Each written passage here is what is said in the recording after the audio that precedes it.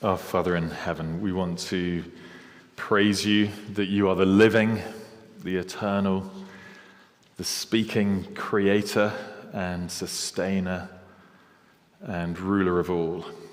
And we want to pray that you would give us ears to hear what you are saying by your Spirit this morning and through your word. And we pray it in Jesus' name and for his glory. Amen. Let me read then Hebrews chapter 1 and verses 1 to 4. Long ago, at many times and in many ways, God spoke to our fathers by the prophets. But in these last days, he has spoken to us by his Son, whom he appointed the heir of all things, through whom also he created the world. He is the radiance of the glory of God and the exact imprint of his nature, and he upholds the universe by the word of his power. After making purification for sins, he sat down at the right hand of the Majesty on high, having become as much superior to angels as the name he has inherited is more excellent than theirs. Please keep that open. There's also an outline of the sermon on the back of the news sheet as ever. The NHS has a new diagnosis, a new acronym that they want us all to remember. So it is TATT. Any guesses on what you've got if you're TATT? You are tired. Jackie? You got it? Yeah, good that the doctor knows. Tired all the time. Tired all the time. According to their stats, that's 1 in 8 of us. Another 25% are tired most of the time. 60% of us apparently feel tired when we wake up, even after we've had a full night's sleep. And very helpfully, I don't want to mock the NHS, they're wonderful, but they've identified some causes of this pandemic of fatigue that is afflicting our nation. Quote, working long hours, too many late nights, and young children, which, life in other words. But it is exhausting, isn't it, the pace at which we live. You go around St Andrews in December, and almost everyone you meet is some very pale shadow of the person that they were in September. And we always then hope that Christmas is going to be this wonderful time of relaxation and rest, and it rarely delivers. And the weariness that we feel is not just a physical thing, but an emotional thing as well. Hard relationships in families sometimes, exam and work stress, health issues, anxieties, caring for children, caring for parents. You chuck in the kind of the perma-crisis of the news cycle, COVID, Ukraine, the Middle East, the cost of living. A lot of us are just left thinking it's just a lot that we're dealing with. And then for the Christian, you've got to add in a spiritual weariness as well. We know that we are meant to make progress in the Christian life. That day by day, week by week, we're meant to grow in our knowledge and our love of Jesus Christ. That we're meant to fight against sin constantly and hunger for righteousness. We are to love God's people and to stir one another up towards love and good deeds. We're to serve, to pray, we're to give, we're to share our faith with others. And that constant call of Christ to listen to his word and make every effort to grow is wearying. It's like running a marathon. And some of us find ourselves from time to time thinking, can't I just have a bit of a breather? Wouldn't it be okay just to sit back and chill for a while? Add in for the Christian the busyness of life that everyone feels. Add in the pressure that we feel from the world around us to tone down our commitment or to adopt a form of Christianity that might be a little bit more socially acceptable in our generation. And you'll see why spiritual weariness can be a big spiritual issue. It's one thing to start the Christian race, but will we finish? Will we run right up to the finish line? Excuse me, that is why we need the letter to the Hebrews. The writer calls it a brief word of exhortation in chapter 13. It's as much of a sermon as it is a letter, and it's written to a church that had started really well in the Christian life. But then, and we'll see loads more of this as we go, this combination, external persecution, internal sin, and just general spiritual weariness was tempting them to shrink back from a full-on commitment to Christ that would be lived out in their day-to-day lives.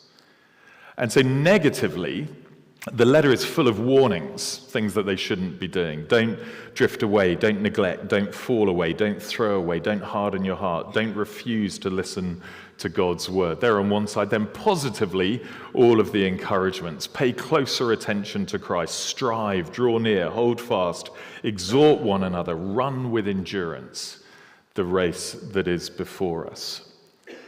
And these opening 4 verses are like an overture that set the grand theme, the agenda for the whole that follows. How is it that we might be able to overcome spiritual lethargy, if that's how you feel in January, weariness?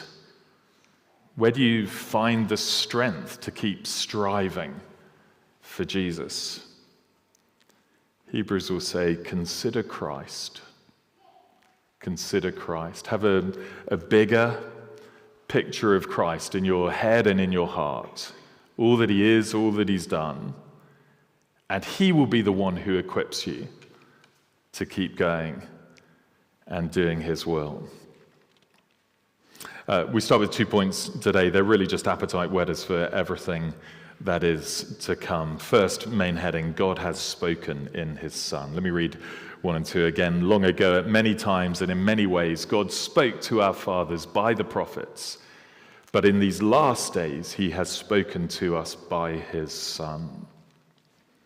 Starts almost like a fairy tale, doesn't it? A long time ago in a land far, far away. But we're straight into reality when we realize the size and the wonder of what is being said. God has spoken. That is one of the fundamental truths of the entire universe. It is the start point to wisdom and fulfillment in life. It's true, I think, that most of us believe that the way that we access reality, the way that we access truth, and the way that we access perspective on life is by listening to someone or to something. We'll differ over who we listen to, but most of us realize that we need to listen. We think about listening to our own heart, and we trust in our own experience and our own intuition to tell us what life is all about. Others prefer to listen to experts of one kind or another, scientists, researchers, commentators, people with bigger brains than us. Some identify an authority figure. It might be a parent or an institution like a church, or maybe it's just other people. What does society say? What do my friends say? What do my family say about what matters in life? That's how we're going to discern the good from the bad, right from wrong. We're being told right at the start of Hebrews of a voice that is bigger and better and more reliable than any voice could ever be. Because this is God, and he has spoken. Imagine you're an aspiring actor, and some celebrated actor, Morgan Freeman, Olivia Colman, someone like that, comes to town to give an acting masterclass. Or you're a golfer, Tiger Woods is coming to give a swing masterclass for anyone who wants it. Of course, everybody is going to want to turn up and pay attention to what is being said. Well, here is God, and he has spoken. Fully and finally. We're talking about the Almighty, the Holy, the uncreated Creator, the King of Kings, the Lord of Lords, the one who is alone to receive all glory as well as all of the love and the worship of our hearts. And that God has spoken Not just in a textbook, but in a way that means that you can know him personally and you can feed on his wisdom and share in his life and receive his love. How mad do you think I would have to be to say, actually, I'm a bit busy scrolling on my phone, or I need to do my washing tonight. I'm not sure I can be bothered to listen to him. What follows is an analysis of where and when and how God has done his speaking, and there's a contrast between then and now, because verse 1, long ago, God spoke at many times and in many ways to our fathers by the prophets. He's speaking about the totality of Old Testament revelation. God spoke through hundreds of years to different people in different contexts, sometimes in a dream or in a vision or on a tablet of stone, through a person, through an angel. Once it was through a donkey. He spoke in proverbs, in poetry, in parables, in laws, in historical narrative. But all of that was building the stage and preparing the way for God's ultimate word to mankind. In saying all of this, the writer is not saying that we can ignore the Old Testament. He's not saying that the God of the Old Testament is different to the God of the New Testament, or that somehow the text of the Old Testament is somehow less inspired than the text of the New. We know that, in fact, we saw a couple of weeks ago, if you were here, all Scripture is God-breathed. It's useful, it's necessary if you want to know God for yourself. And Hebrews will tell us God still speaks through the text of the Old Testament as through the New. If I'm not listening to him, I'm missing out.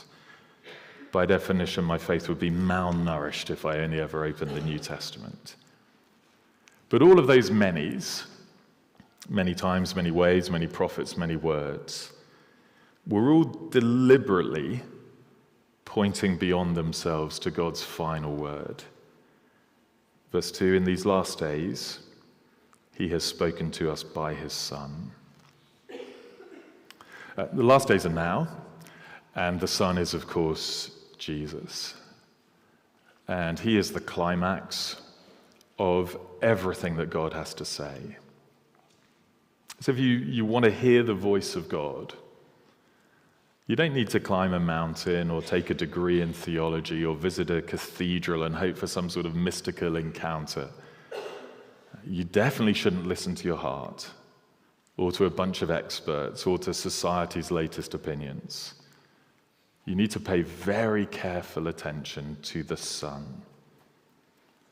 Because all of the mysteries of the Old Testament are revealed in Jesus, and all of the promises of the Old Testament are fulfilled in Jesus, and all of the questions of the Old Testament are answered in him. The application of this opening section of Hebrews comes over the page. If you just flick there on it, same page, chapter 2, verse 1. God has spoken in Jesus, chapter 2, verse 1, therefore, we must pay much closer attention to what we have heard, lest we drift away from it. You see the logic of it. It makes sense, doesn't it? God has spoken. So let's put down our phones. Let's step aside from the things that crowd our minds and pay much closer attention to the Son. And that makes double sense if you're weary. If the slog of life, the slog of living for Jesus and fighting sin and enduring the world's opposition gets you down, if in any way your heart is starting to drift, this is the antidote. You don't need to just try and find a new surge of strength from within. Come to the Son, because he is God's message to us, the source of all life and joy and strength. And chapter 2, verse 3, how shall we escape if we neglect such a great salvation? The rest of this opening paragraph is a series of 7 statements about the Son that are there to persuade us and motivate us to want to listen to him a bit more. They're our second point. Fundamentally, we listen to the Son because he is better and greater than everything. This idea of Jesus being better or greater or superior is one we'll meet loads in Hebrews. The comparison works on lots of levels. He's better than everything that there's been in the Bible so far. He's better and greater than even the very best of what the world can offer. And he's even better and greater than anything that we've come to know about him in our Christian life already. So if my picture and knowledge of Jesus is this big, well, he's bigger and greater than that. And even if my picture and knowledge of Jesus is this big, well, he is better and greater still. However much I know about him, however much I love him, however much I've served him, he is worthy of more because he is infinitely superior to everything and everyone. Glance at verse 2 again then. In these last days, he's spoken to us by his Son, and then here come the 7 statements, I guess, of perfection. Whom he appointed the heir of all things, through whom also he created the world. He is the radiance of the glory of God and the exact imprint of his nature. He upholds the universe by the word of his power. After making purification for sins, he sat down at the right hand of the Majesty on high, having become as much superior to angels as the name he has inherited is more excellent than theirs. Really, we should have 7 subpoints, but for the sake of lunch, I've tried to clump them together under 3. So listen to the Son first, because he reveals perfectly. Verse 3 says he's the radiance of the glory of God and the exact imprint of his nature. There's only been 2 people in human history, apparently, who have been so exceptional that the people around them have wondered not just who they are, but what they are, because they seem to defy any normal human categories that they could come up with. They did it with the Buddha, and they did it with Jesus. What's interesting is that while the Buddha said, "Don't look at me, it's not about me, just pay attention to my teaching," Jesus gladly accepted the worship of the people around him. He didn't point away from himself to God, but said, "I am God." So that if you start to speculate about what God is like, or if you ask, what would it be like if the glorious presence of Almighty God was made manifest on earth? Then verse 3 says it has been in the Son. Well, you know how if you take some plasticine or some clay or something and you press a coin into it and then lift it away, it leaves an exact impression behind. Well, so Jesus is the exact imprint of God. He reveals him perfectly to us. You might remember John's Gospel. The Word became flesh, dwelt among us. We have seen his glory, glory as of the only Son from the Father, full of grace and truth. No one's ever seen God, but the only God, Jesus, who's at the Father's side, he has made him known. Now, if that is right, if Jesus alone really does reveal God perfectly, because Jesus alone really is God, then wouldn't you want to listen to him a bit more when he talks to you about life, the universe, and everything? Wouldn't you want to listen even more than you would want to listen to your own heart or to your society or to some other authority? We're all listening to someone. Why not to him, if that's who he is? He doesn't just reveal perfectly, he also reigns supremely. Let's gather most of the other statements under this. God appointed his Son, the heir of all things. God created the world through him.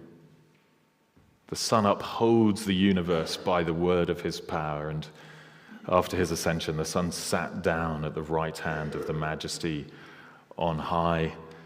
His name, verse 4, became as much superior to angels as the name he's inherited is more excellent than theirs.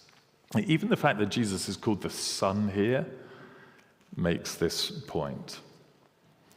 Psalm 2 is about a son of God to whom God has given all of the nations as an inheritance. 2 Samuel 7 is about a son of David who's loved by God and whose throne will endure forever. Daniel 7 is about a son of man whose dominion is everlasting and who will be served and given glory by all the peoples of the world forevermore. And Jesus is the Son. Who do you want to listen to then? Do you want to listen to, well, what's your flavor? Chris Evans or Jordan Peterson or Joe Rogan or Andrew Tate or Gabby Logan and their kind of take on life? Or do you want to listen to the Son? This is the one through whom God created the world. Literally just spoke, and the world came into being. I noticed on the bottom of my coffee mug the other day, it says "Made in Great Britain." But if you could read the writing on the bottom of the biggest thing in the universe, which I'm told is a supercluster of galaxies, you correct me about that if you want to, or on the smallest thing in the universe, which is a quark, one of them. If you could read the writing on the bottom, it would say "Made by Jesus," and that he made it just by speaking. Doesn't that make you want to listen to his word? And he didn't just create everything, he upholds or sustains it as well, again, just by his word. Because the world isn't governed blindly by the laws of nature and physics equations. It's ordered by Jesus. He's the one who holds the sun and the moon and the planets in place. He's the one who holds the atoms in our body together so that we don't just disintegrate into a big puddle of jelly. He's the one who provides us with the air that we breathe. He's the creator, the sustainer, the air. I knew someone once who stood to inherit millions of pounds and a couple of titles when the time came. Other people I know will be lucky to inherit a useless DVD player if it's still working at that time. But Jesus is the heir, the rightful inheritor of everything. I Googled the other day, where did my iPhone come from? Mind-boggling. The accelerometer comes from Germany. Audio chips come from either the UK, Taiwan, or Japan. The camera comes from Australia or India and Indonesia. Other bits come from China, the US, France, Italy, Israel, Turkey, and South Korea. Crazy when you think about it. That's what goes in your pocket. But all of those countries, and every other one that you could mention, part of the inheritance of Jesus. And then he reigns as well. You see at the end of verse 3 where it says he sat down at the right hand of the majesty on high. That's an echo of Psalm 110, which is a really big deal in Hebrews. It means that he's exalted and enthroned over all, that he shares the very throne of God on high. So that when you think of Jesus, you think of someone who is as majestic as God himself and has all of the power of God and enjoys the protection and the victory of God. He reigns. We'll come back to angels next week, but you'll see the point. Put the ideas together. Creator, sustainer, heir, ruler. And the Son has a name that is above every name. He's superior and more excellent and better and greater than everyone and everything. And he is the one in whom our God has spoken to us. So choice. Do we A, neglect and drift away from what we've heard, or B, pay much closer attention to him? And if you're weary, who do you think can help you? Voices that ultimately will lead you away from the Creator and the Sustainer and the Heir and the Ruler, or the Son himself? Finally here, the one who reveals perfectly and reigns supremely also purifies completely. Looking at that line in verse 3 that says, Jesus sat down at the right hand of God after he'd made purification for sins. Purification, a word from the temple in the Old Testament. And you know how if you're covered in mud from head to toe because you've been on a sports pitch or whatever, and you walk up to meet someone, and for some strange reason they're wearing a shiny white suit. Maybe they're off to some sort of Bee Gees, whatever, I don't know. But they wouldn't want a really big hug from you at that moment, would they? If they're all nice and white, and if you're covered in mud. Well, so too in the Old Testament, when something was spiritually dirty or impure or defiled, it wasn't allowed anywhere near God, because he himself is just too holy and pure to stand in the presence of evil. And that leaves all of us with a problem. Because at the right hand of God is where there is peace and security, and fullness of joy, and pleasures forevermore. And the only way we can ascend to God's house and enjoy all of his blessing is if we have genuinely clean hands and a pure heart. And by nature, we just don't. If we were to try and count the number of times that any one of us has ever said or thought or done something impure in God's sight, the total would be huge. And if we tried to add in the number of times we've deliberately failed to say or do something pure, then our calculators would just come back with an error message. It is like we were rolling around in spiritual muck. And I might be a bit dirtier than you, or you might be a bit dirtier than me, but that doesn't really matter. What matters is that none of us are clean. Here then is the good news, that the Son didn't come into the world the first time to punish sin. He will return to judge the living and the dead. He came the first time to purify people from it. And we'll learn in Hebrews that it was as Jesus offered himself up to die on the cross that that great cleansing work was complete. Instant purification, inside and out, for anyone and everyone who believes in him. So that in a weird kind of way, recognizing just how impure you are doesn't disqualify you from coming to know God and receiving this purification. It is rather the first step on the right road.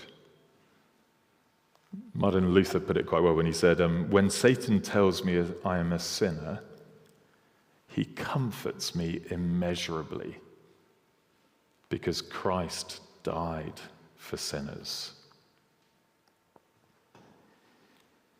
You may never have put your trust in Jesus before, but if today you were to admit your impurity and to ask him to wash you clean, you're to accept him as your Lord and King, the Son who reigns in your life, he'll purify you inside and out for all eternity.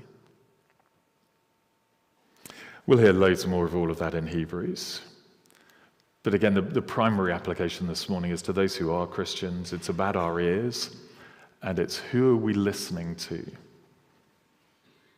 Put yourself back on the driving range. Tiger Woods walks up and offers you this swing masterclass. At the same time, I turn up and offer you a swing masterclass. Or you're back in the rehearsal room for a play. Here's Olivia Colman. She's offering you to help you go over your lines, and I make the same offer.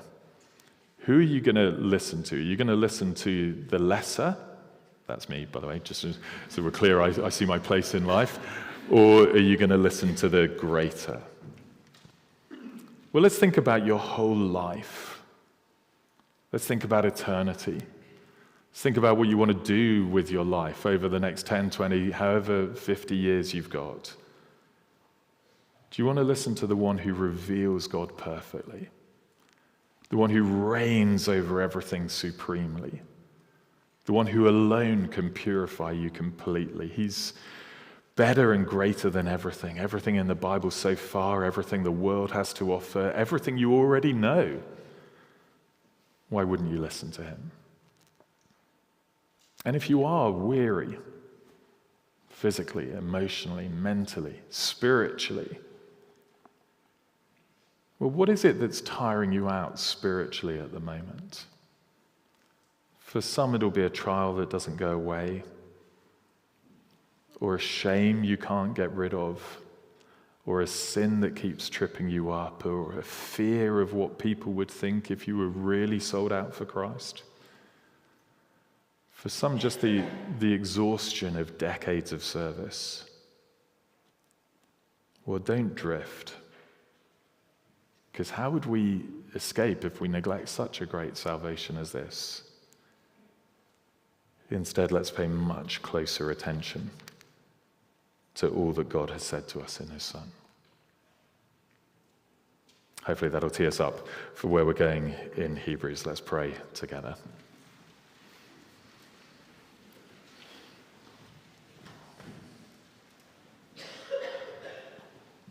We are humbled, Almighty God, by how great your Son is. We're so humbled that you would speak to people like us, and that you've done so in such a perfect way. Thank you that you have spoken supremely in your Son, and thank you that your Son is better and greater than everything, that he reveals you perfectly, that he reigns supremely, and that he can purify completely anyone who trusts in him. We're sorry then for times that we don't listen to him. And we're sorry for times that when we are weary in our hearts and our souls, we don't turn to him. And I pray that you would help us all as a church family and as individuals through this great letter to the Hebrews, that we might not drift, but we might pay much closer attention to everything that you've said in your Son, the Lord Jesus Christ. And we pray it for his name's sake. Amen.